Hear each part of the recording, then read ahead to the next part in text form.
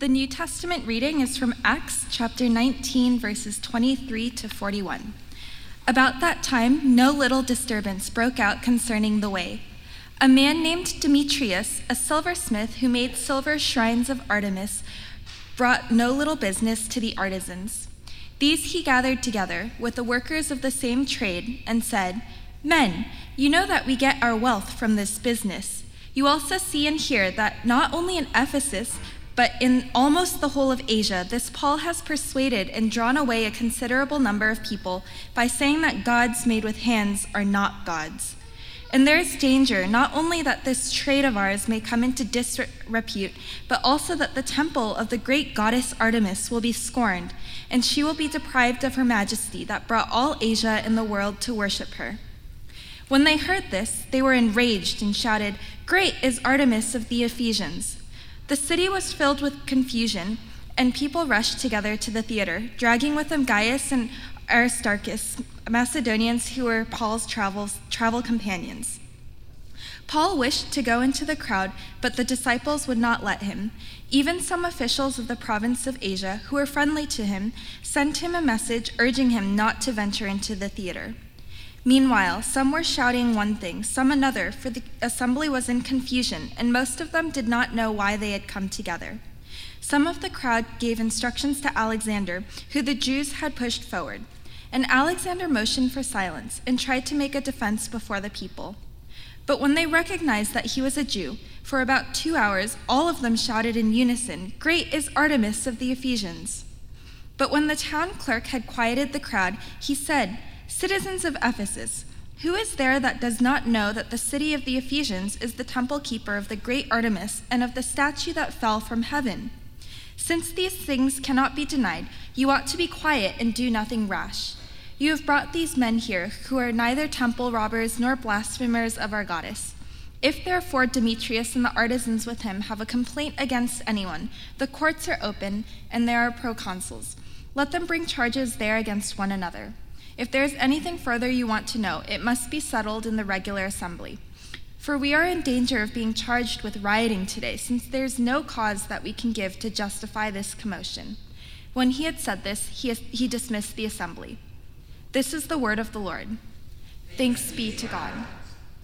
The gospel reading today is from Matthew chapter 11, verses 2 to 11. Hear the gospel of our Lord Jesus Christ according to Matthew. Glory to you, O Lord. When John heard in prison what the Messiah was doing, he sent word by his disciples and said to him, "Are you the one who is to come, or are we to wait for another?" Jesus answered them, "Go and tell John what you hear and see. The blind receive their sight, the lame walk, the lepers are cleansed, the deaf hear, the dead are raised, and the poor have good news brought to them. And blessed is anyone who takes no offense at me." As they went away, Jesus began to speak to the crowds about John. "What did you go out into the wilderness to look at? A reed shaken by the wind? What then did you go out to see? Someone dressed in soft robes? Look, those who wear soft robes are in royal palaces. What then did you go out to see? A prophet? Yes, I tell you, and more than a prophet. This is the one about whom it is written, 'See, I am sending my messenger ahead of you, who will prepare your way before you.' Truly, I tell you, among those born of women, no one has arisen greater than John the Baptist, yet the least in the kingdom of heaven is greater than he." This is the gospel of the Lord. Praise to you, O Christ.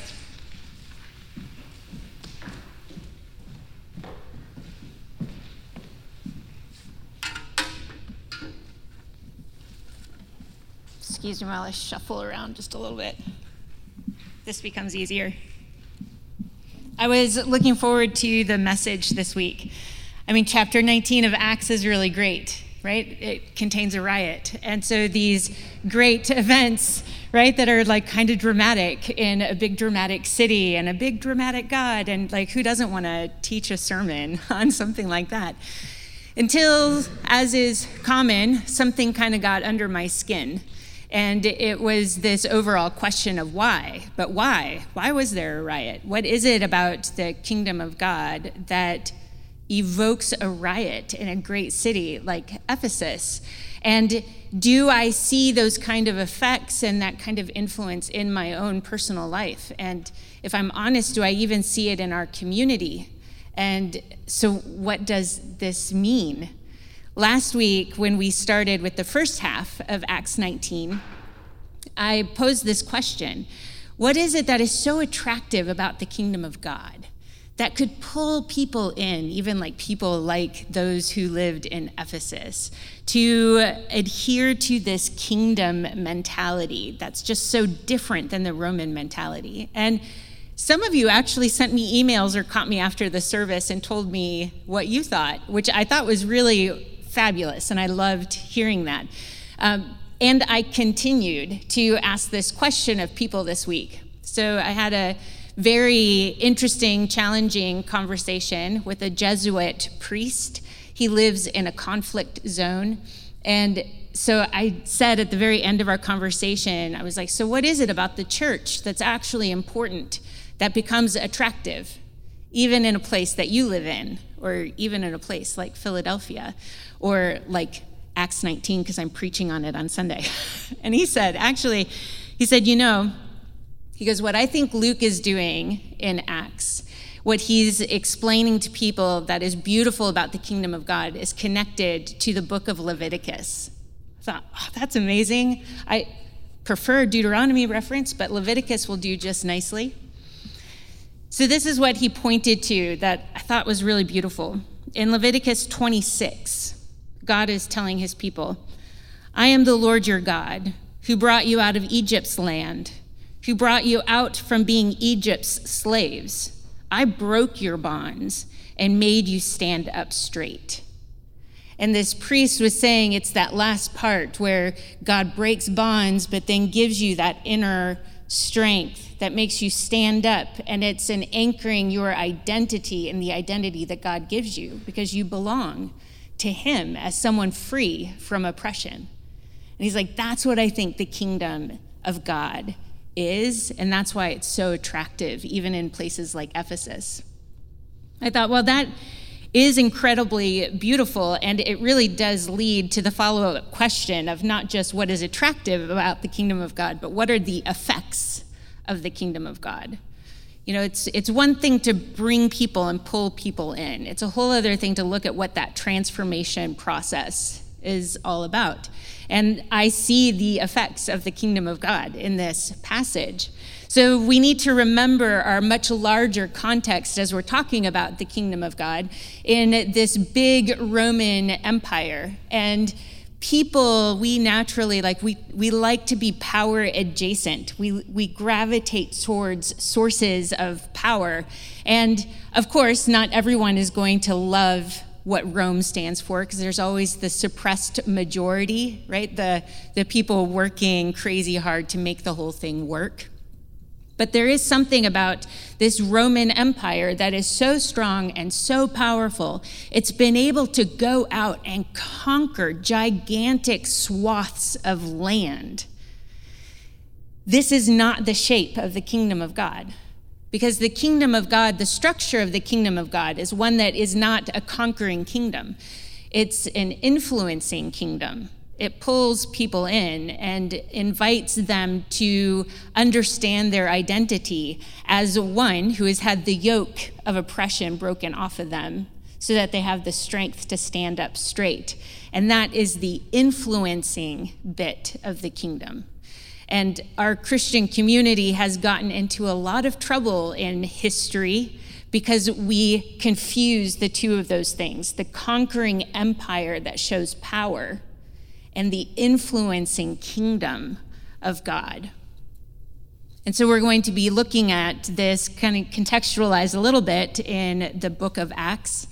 So if you were here last week, you may remember that there was a great map that was in the insert in your bulletin. And so just to refresh your memory about this context that we're in this great city of Ephesus, It's the fourth largest city in the Roman Empire, so it is a dramatic place. It, with one hand, holds on to all of the land routes, and with the other hand, it holds on to all the sea routes, has a huge harbor, and basically inhales all of this trade. It is a city that dominates you architecturally, and is a city that just shouts out that the people of the city are gravitating towards power, wealth, and status. And of course, we cannot forget the great Artemis of Ephesus. And there is no possible way to overemphasize how intertwined Artemis is with the city, how being loyal to her is being loyal to the city and the other way around. You cannot pull them apart. And I tried really hard this week to try to figure out what is the modern equivalent of this, and this was a sports full weekend for important Philly teams, and later tonight there will be another one. And so I was like, we really could go like the Eagles, right? Because there's something like with Artemis and Ephesus, we bend our schedules around what team is playing when at what part during the day. So that has a little bit of it. It was suggested during our staff meeting that it really could be something closer to the Philly attitude of, we know you don't get us, but we don't care.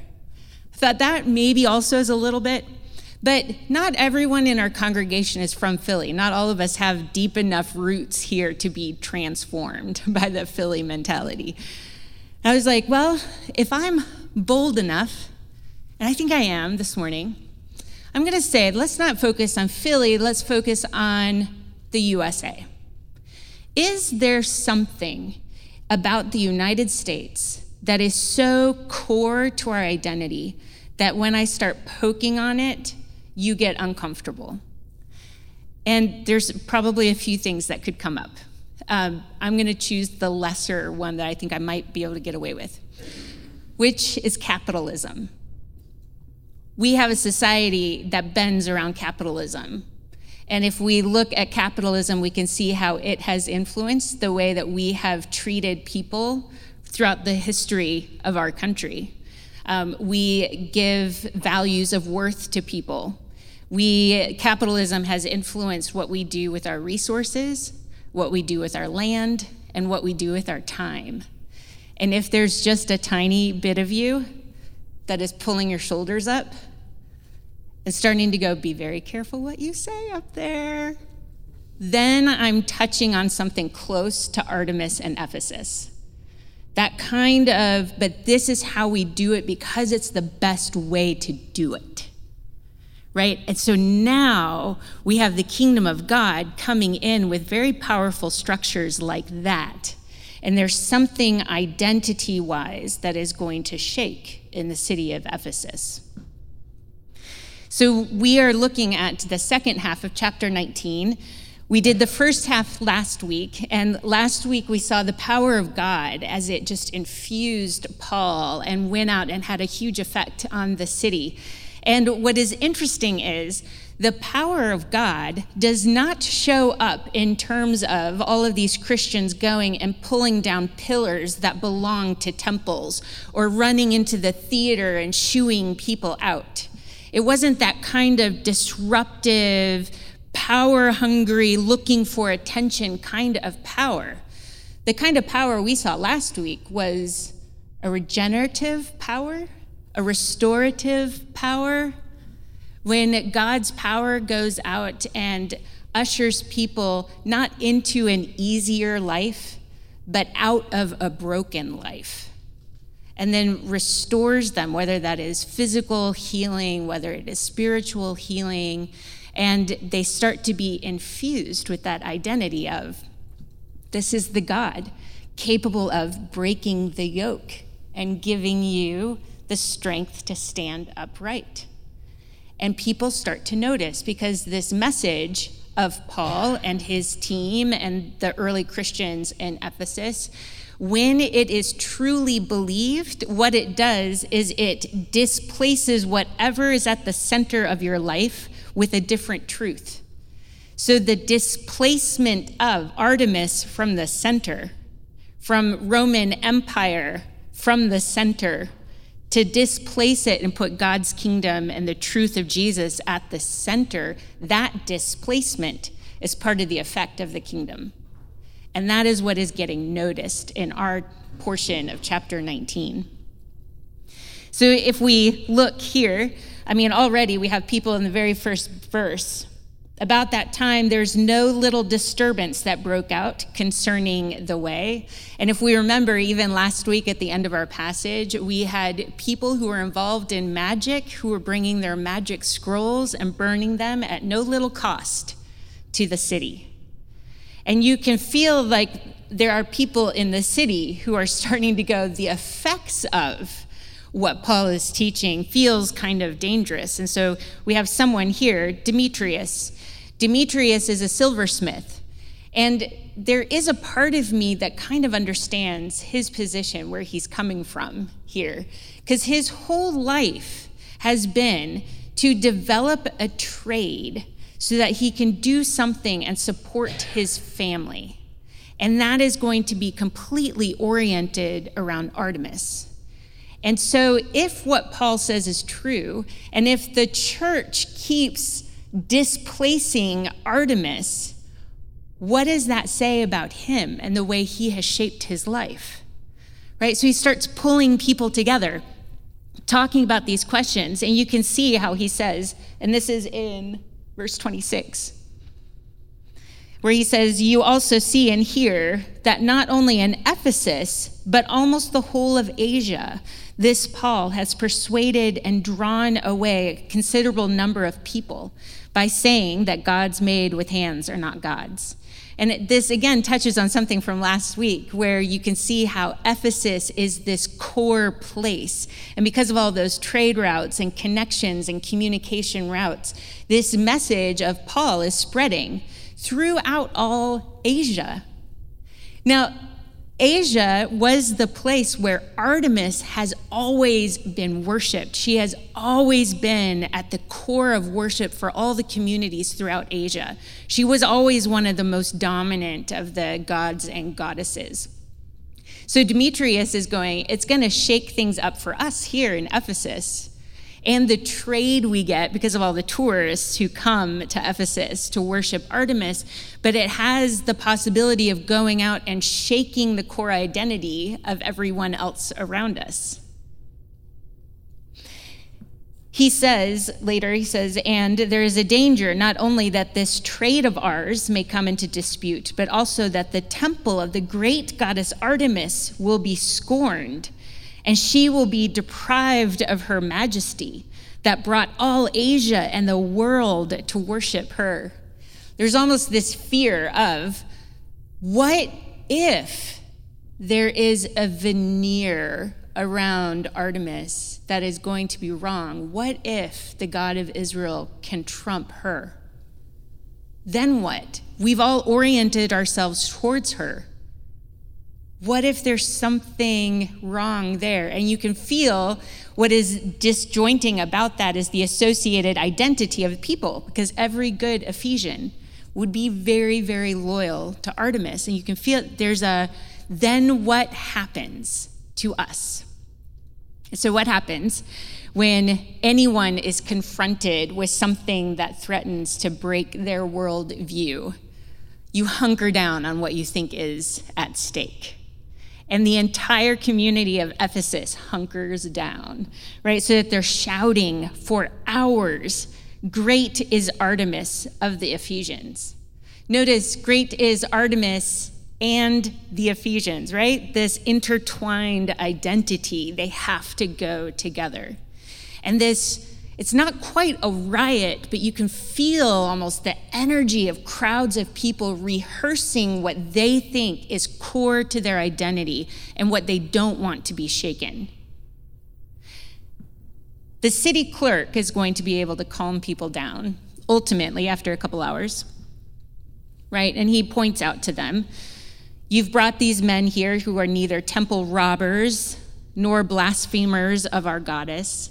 And that is true. However, what is also true is the kingdom of God, this teaching of Paul and his team and the way that they are living their lives within the city, they are touching a nerve of Ephesus. Because what they're doing is they're living in such a way that they have displaced Artemis from the center. She is no longer core to identity. They're daring to propose a different kind of identity. And that becomes attractive, and people are drawn to it. But that cost of removing Artemis from the core is a cost that most people in Ephesus will not be willing to make. There is something, we've been looking at the effects of the kingdom throughout all the book of Acts, and there is something about what Luke is doing as he's writing to state quite clearly that this Christian church, this kingdom of God, is not in the business of going out and trying to pull down the Roman Empire. They're not rioters. They're not going out to destroy Rome, to pick up their swords, to stop paying taxes, to confront Rome. It's something a little bit more subtle. The kingdom of God is subversive, but subversive in the way it's proposing an idea of how you structure your identity around the truth that God is powerful enough to break the yoke that is around your neck and to give you the strength to stand up tall. It's a really beautiful message. It's also a really hard one. And to live that out authentically is actually a challenge. And we see this because when we read the epistles or when we read the book of Revelation, we see that much later on, right now, the Roman officials kind of like, who are these people? Like kind of only half aware of this new little church. But in about a decade from this event, Rome is going to know who the Christians are and what is happening. And Rome will come with full vengeance against these people proposing this new identity. And in response to that, there are some churches in Ephesus and around in Asia who are holding true to this gospel message. And there are other churches who are compromising, who are saying, okay, we'll keep a little bit about what Rome thinks is important at the center. We'll bend Jesus around that core. And in a lot of these epistles, and definitely in the book of Revelations, you have the writers who are saying, do not do that. Jesus must be at the center, and Jesus must displace anything else that is there. It is actually a challenge to us. You don't have to take capitalism, take nationalism. Take anything that could just be, these are the things that we kind of bend our lives around. And there's a challenge here that poses this question to us. Is Jesus really at the center? Is Jesus and the identity formation of belonging to the kingdom of God? Is that actually the thing providing the structure in your life that is helping you make the strategic decisions day to day? We get to, in moments, stand up and orient ourselves towards the table. And it's a moment to do introspection, to ask ourselves, what is at the center of my life? What is orienting me? What is my sense of identity anchored down into? Is it in the right place? And this is a time for us as a community to choose to put Jesus at the center and to remember that that is the thing that is influencing who we are, so that the effects of the kingdom of God, the effects of the Holy Spirit in our lives, transform us not just when we're in this building, but when we leave and we go out into our places of work that have their own internal structures, that are working really hard to bend you around what they think is important. And yet we come here to remember that Jesus is the center and that your identity is you belong to the one that can break the chains of oppression and give you the strength to stand up straight. Will you pray with me?